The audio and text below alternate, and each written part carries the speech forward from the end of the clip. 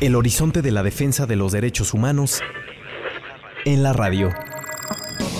Bitácora DH. Hola, ¿qué tal? Muy buenas tardes a todas las personas que nos escuchan en esta tarde en Ibero 90.9 en el programa Bitácora DH con la agenda de derechos humanos nacional e internacional.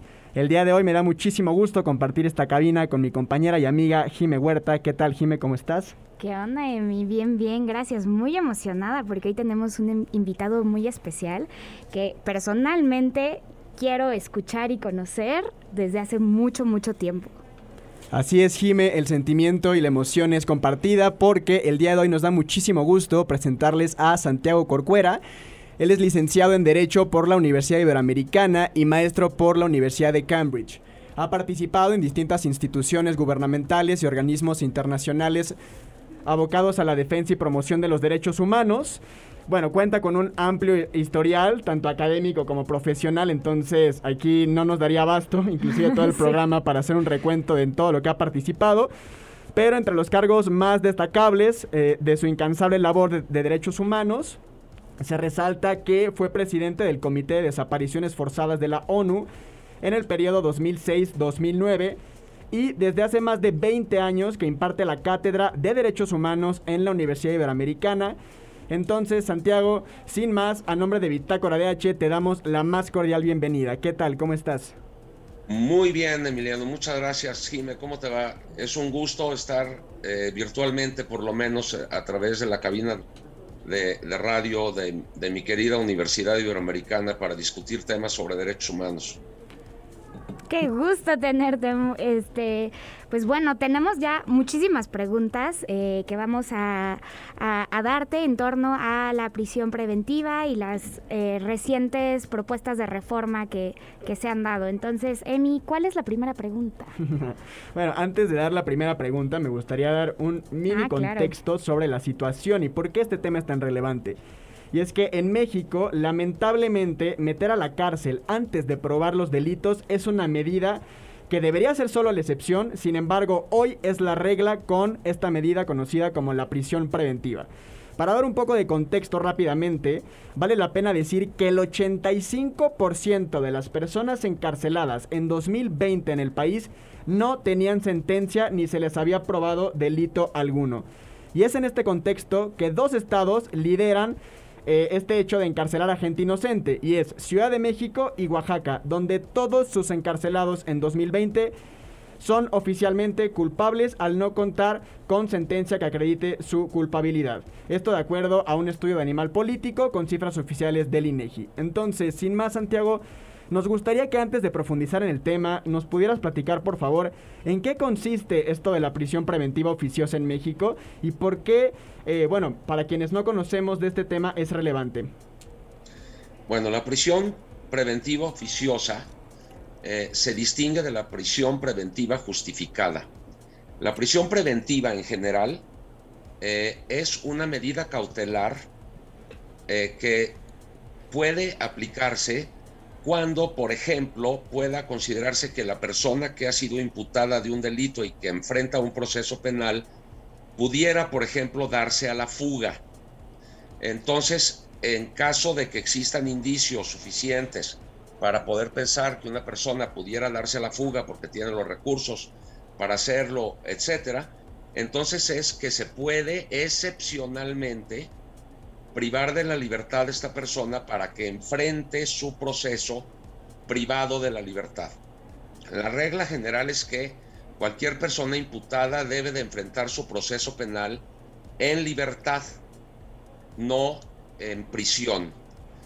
Ahora, la regla también es que para poder acudir a esta medida cautelar, siempre se debe de evaluar la situación específica caso por caso y que el juez conceda u obsequie a quien pide esta medida, que normalmente o que siempre es el Ministerio Público o la parte acusadora, si se justifica la petición.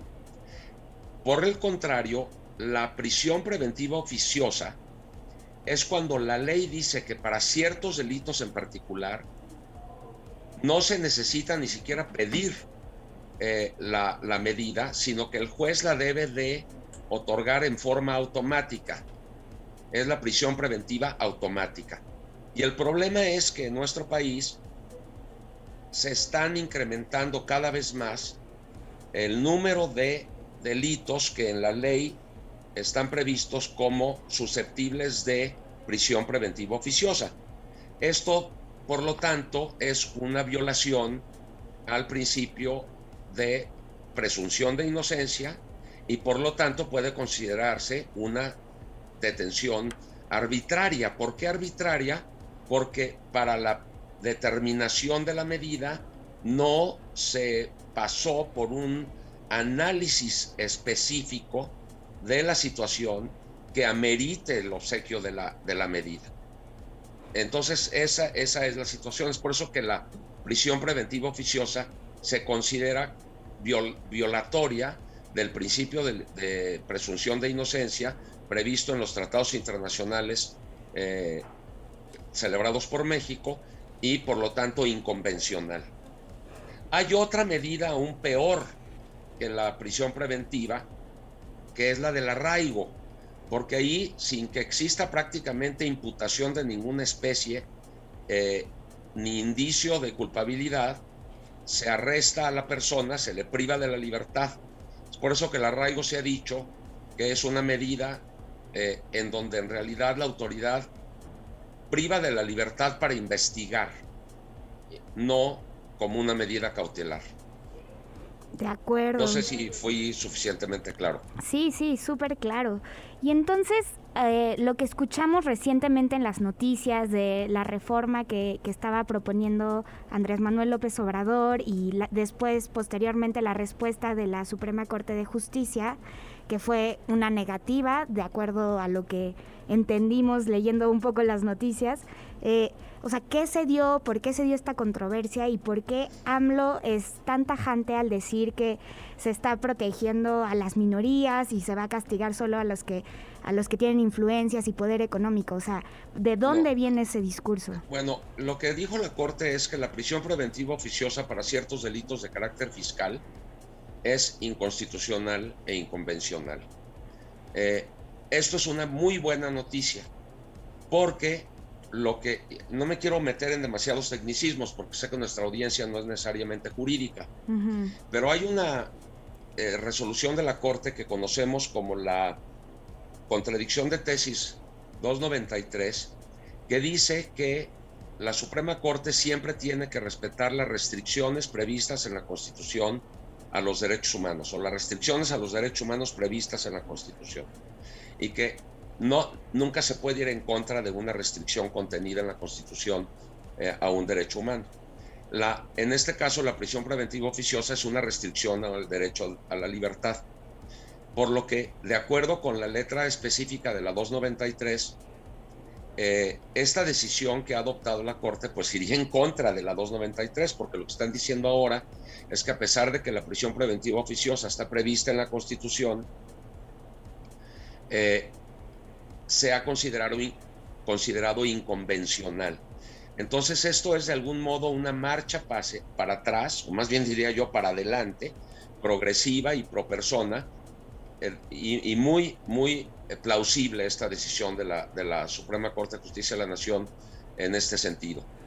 Y en este sentido, Corcuera, más allá de la discusión jurídica que nos has explicado de manera muy detallada, y gracias también por hacerlo mucho más entendible para las personas que no somos juristas en estricto sentido, me gustaría retomar esta cita que también leyó Jime del presidente, en donde, según argumenta, se está protegiendo a las minorías. ¿Es cierto esto? ¿Realmente se está protegiendo a las minorías con esta resolución? Bueno, está diciendo, según entendí yo, es que luego ya a veces la interpretación que hacemos de lo que dice el presidente es medio complicado, porque habla tanto todos los días y dice tantas cosas que luego ya uno no sabe qué fue lo que dijo un día y qué dijo el otro.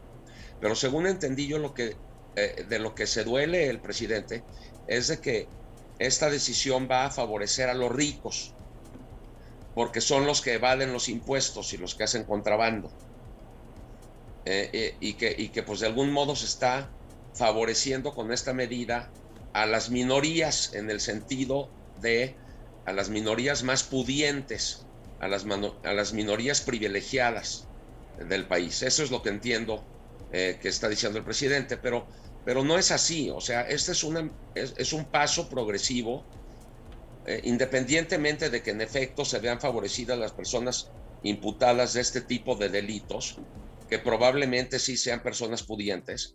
Lo importante no es eso, lo importante es que se está dando un acotamiento muy importante a la prisión preventiva oficiosa, que nos da esperanza a que la Suprema Corte pueda determinar, o algún otro juez pudiera determinar en lo futuro, que algunas otras de las disposiciones que prevén prisión preventiva oficiosa para otros delitos no fiscales también pueden ser declaradas inconstitucionales e inconvencionales. Ok, muchísimas gracias nuevamente por la explicación y también la aclaración de esto que también compartimos, ¿no? Incluso también aquí en el programa es muy complicado seguirle el hilo a lo que el presidente Andrés Manuel dice en sus mañaneras, porque conforme transcurren los días, las horas, pues parece que hay más contradicciones que aclaraciones, ¿no? Entonces, muchísimas gracias, Corcuera. Ahorita nos vamos a ir rápidamente a un corte musical, pero regresamos en unos segunditos. Perfecto, disfrutaré de la música. Y estamos de regreso en Bitácora de H en esta tarde de martes en Ibero 90.9, su estación.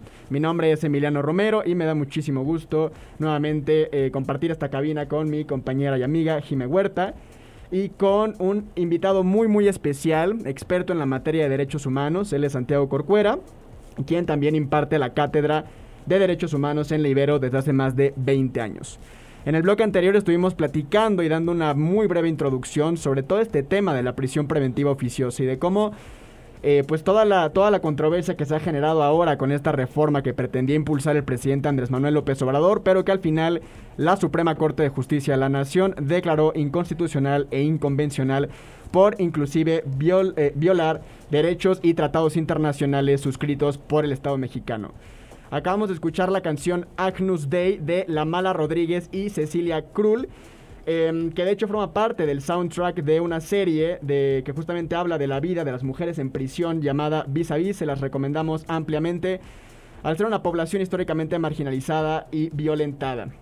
En este segundo bloque vamos a seguir platicando sobre todo este tema de la prisión preventiva. Sin embargo, antes les invitamos a seguirnos en nuestras redes sociales, donde nos encuentran como @bitácoradh y @ibero99fm. Retomando este tema, el pretexto para aprobar la prisión preventiva oficiosa era que se combatiría la impunidad. Sin embargo, Santiago, nos gustaría preguntarte, ¿consideras que esta medida realmente en la práctica cumple con su función de combatir la impunidad y la corrupción en México? Por supuesto que no. La prisión preventiva oficiosa, e incluso la justificada podríamos decir, pero la prisión preventiva oficiosa sin duda es la privación de la libertad de una persona sin juicio o antes del juicio. Es decir, no se impone después de un juicio, sino con base en un prejuicio. Prejuicio lo digo en dos sentidos: antes del juicio y también en el sentido de que se está prejuzgando a que determinadas personas son culpables antes de que se conduzca con todas las formalidades del procedimiento un juicio propiamente dicho que concluya en una sentencia. Entonces, desde luego que la impunidad es dejar sin pena. La prisión preventiva oficiosa no es pena, es una prepena. Es poner la pena antes de que se emita la sentencia. Por lo tanto, no puede la prisión preventiva oficiosa considerarse como un mecanismo de punitividad, sino al contrario, de prepunitividad. Y por lo tanto, no podemos decir que la prisión preventiva oficiosa vaya a prevenir la impunidad. Eso es absolutamente falso. Por otro lado, hay estudios amplísimos de instituciones tan respetadas como Amnistía Internacional que ni siquiera las penas, ya déjate las prisiones preventivas oficiosas, ni siquiera la pena de prisión y las penas altas y la pena de muerte y esas cosas conducen a la a la reducción de la comisión de delitos. Es falso pensar que subiendo las penas a un determinado delito, las personas no van a cometer ese delito o ese delito se va a cometer con menor frecuencia y que van a bajar las estadísticas de la comisión del delito. Que esto es algo que también algunas diputadas y diputados que favorecen a la prisión preventiva dicen, que entonces a la gente le va a dar miedo cometer el delito porque saben que luego los van a meter a la cárcel incluso antes de que los sentencien. Entonces, definitivamente no, la prisión preventiva oficiosa no combate ni reduce la impunidad, ni tampoco reduce los índices delictivos. De acuerdo, muchas gracias. Y sí, es bastante fuerte porque también retomando esta cuestión de los prejuicios, viendo un poco las poblaciones que encontramos dentro de las cárceles, ¿no? Mucha gente con pocos recursos, personas indígenas, mujeres, que también se ha visto un aumento de la población en las cárceles, nos hablan precisamente de estos prejuicios y al mismo tiempo de cómo están ahí en su mayoría, porque entraron con un prejuicio, ¿no? Ya como palabras separadas. Exactamente. Y bueno, un poco de la mano con esto que estamos diciendo, nos gustaría poner un audio sobre un testimonio de una mujer que estuvo presa. No vamos a dar su nombre, pero bueno, lo vamos a escuchar para después seguir con la siguiente pregunta. Hoy en la sociedad todos juzgamos y decimos, ¡ay, son delincuentes! Oye, no, espérame tantito. Aquí no hay alguien específico. Puede llegar la mala suerte de tener que parar ahí. Es una parte muy fuerte del sistema y sobre todo para los que están dentro de prisión acusados por un delito fabricado. Pues bueno, este fue el testimonio de Guadalupe J., quien lleva 2 años y 2 meses en prisión preventiva. Y bueno, con este testimonio y desde este punto de vista, desde la perspectiva de género, Santiago, ¿a qué se debe que hoy en día es mayor la cifra de mujeres presas sin sentencia que la de aquellas que se probó que eran culpables y cuentan con una condena? ¿Dirías que existe una correlación entre este sistema patriarcal y misógino en el que vivimos con las cifras que estamos viendo y el aumento que estamos viendo? Lo dudo, Jimé, en este caso lo dudo, porque la verdad es que si vemos las estadísticas generales, la inmensa mayoría de las personas presas son hombres y no mujeres, y esto también aplica a la prisión preventiva genérica, o sea, tanto oficiosa como justificada. No sé realmente, y no soy especialista en estudios sociológicos o estadísticos, y no me atrevo a hacer una afirmación en el sentido de que hay una especie de política de persecución a la mujer por ser mujer, que sería más o menos lo que me estás planteando. No tengo modo de contestar esta pregunta y prefiero decirte lo que te acabo de decir a decir, sí, aquí está la prueba de que el sistema binario y patriarcal se está yendo contra las mujeres, porque creo que sería aventurado de mi parte decir tal cosa, porque no tengo los elementos para afirmarlo. De acuerdo, muchas gracias. Entonces quedaremos con un asterisco en esa pregunta. Por favor, y preguntarle más bien a las personas que se dedican a hacer análisis estadísticos y de género. Y ¿no? De género para poder hacer esta interconexión. Completamente. Pues bueno, ya casi terminamos, Santiago. No, estoy a tus órdenes, yo me quedo aquí todo el tiempo que quieran. No, estamos encantados. Y bueno, por otro lado, en México cada día se encarcelan a más de 300 personas, esto es un dato, y esto ha provocado ya el crecimiento más rápido de la población penitenciaria en los últimos 15 años. Hoy la prisión preventiva oficiosa acepta encarcelar con solo una denuncia por robo. El resultado es entonces 130,000 detenidos en 2 años que son inocentes ante la ley, pero que permanecen en la cárcel, como ya comentabas, sin juicio y sin que se haya probado alguna acusación en su contra. ¿Cómo es que es esto posible y qué se puede hacer al respecto? O sea, las dimensiones son gigantescas como para que no estemos hablando más de esto, o tal vez yo en mi ignorancia soy la que no lo escucha, pero realmente creo que es una población olvidada y un tema pues de la justicia en nuestro país que no se está ejerciendo de manera correcta. Pues aquí sí no puedo más que decir que estoy absolutamente de acuerdo contigo. Definitivamente no es la manera de buscar justicia a través de los prejuicios y a través de las prepenas, ¿no? Sino que a lo que tendríamos que acudir es a un sistema de justicia que verdaderamente tenga en la cárcel a las personas que realmente cometieron el delito. Porque fíjate, Jimé, me preguntaba sobre la impunidad. Muchas personas están en la cárcel,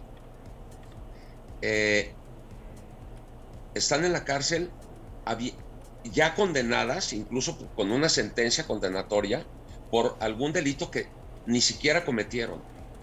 Entonces, la impunidad no es nada más que no haya sentencia y que condenatoria de alguna persona, sino también que se haya condenado a quien no es responsable del delito, porque eso implica que el que sí cometió el delito está en la calle e impune.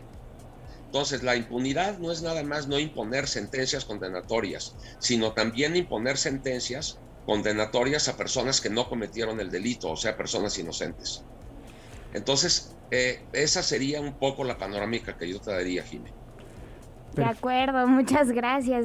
Emi, ¿querías decir algo?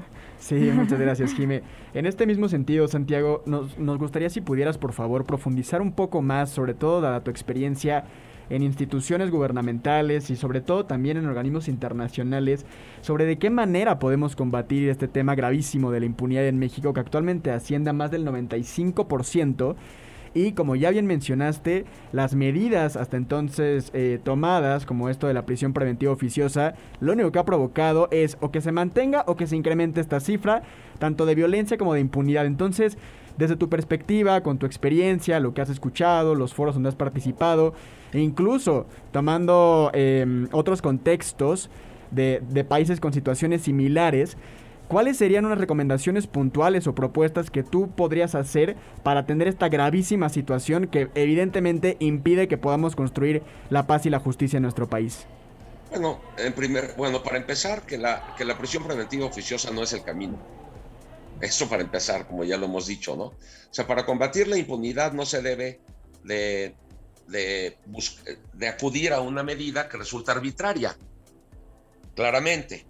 Entonces, en primer lugar, para que los índices de impunidad se reduzcan, no se debe de utilizar una medida que no consiste en la imposición de una pena después de un juicio.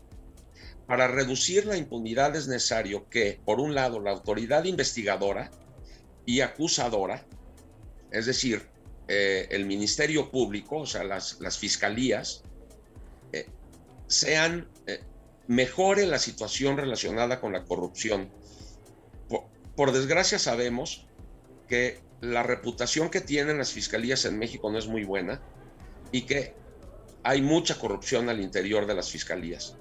Al haber corrupción, la corrupción y la impunidad están claramente vinculadas porque o no se persigue a quien se debe de perseguir porque el Ministerio Público está siendo sobornado para no perseguir el delito, o el comportamiento de las fiscalías también en razón de la corrupción es la persecución de personas por otras razones distintas a la justicia, como por ejemplo pudiera ser la venganza o alguna otra razón. Entonces, la respuesta es el fortalecimiento de las instituciones de justicia para tratar de evitar en la medida de lo posible la corrupción, tanto en las fiscalías como también en los jueces, porque también sabemos que los jueces también tienen mala reputación en el sentido de que reciben sobornos para emitir una sentencia en un sentido o en otro. Entonces yo creo que uno de los caminos que debemos de buscar para reducir la impunidad es el combate a la corrupción, un combate efectivo a la corrupción. Además de otras medidas como, por supuesto, una buena instrucción tanto de los fiscales como de los jueces, etcétera. Concuerdo completamente con lo que acabas de comentar, Santiago. Evidentemente, medidas como la prisión preventiva oficiosa, basadas únicamente en un punitivismo, no están dando los resultados, y de hecho están muy lejos de alcanzarlos y de inclusive empezar a reducir tanto la violencia como la corrupción y la impunidad, que como bien mencionabas, están completamente vinculadas la una con la otra. Este sería todo por el programa de hoy. Muchísimas gracias por escucharnos. Santiago, antes de cerrar, no sé si quisieras dar una última opinión respecto a este tema, algo que quisieras compartir en unos cuantos segundos. Estar alertas porque hay un caso ante la Corte Interamericana de Derechos Humanos en contra de México que involucra tanto arraigo como prisión preventiva oficiosa, y es de esperarse que la Corte Interamericana de Derechos Humanos condene a México por las razones que hemos expuesto durante este programa, y que eso ojalá lleve al Poder Legislativo reformador de la Constitución a extirpar tanto el arraigo como la prisión preventiva oficiosa de su texto. ¡Wow! ¡Qué interesante! No sabíamos ese dato. Sí, fuertísimo lo que nos comparte, Santiago. Claramente hay que darle seguimiento a este tema, que es importantísimo y que lamentablemente desde nuestra perspectiva pues no se le ha dado el énfasis necesario. Muchísimas gracias a nombre de Bitácora DH por escucharnos, y sobre todo, Santiago, de verdad muchísimas gracias por tu tiempo, por tu dedicación para compartir este espacio con nosotros y nosotras. Esperamos que se repita en un futuro. Muchas gracias, Emiliano, por la invitación. Gracias, Jim, me gusta en saludarles. Gracias, igualmente. Gracias, hasta luego, que tengan bonita tarde. Chao.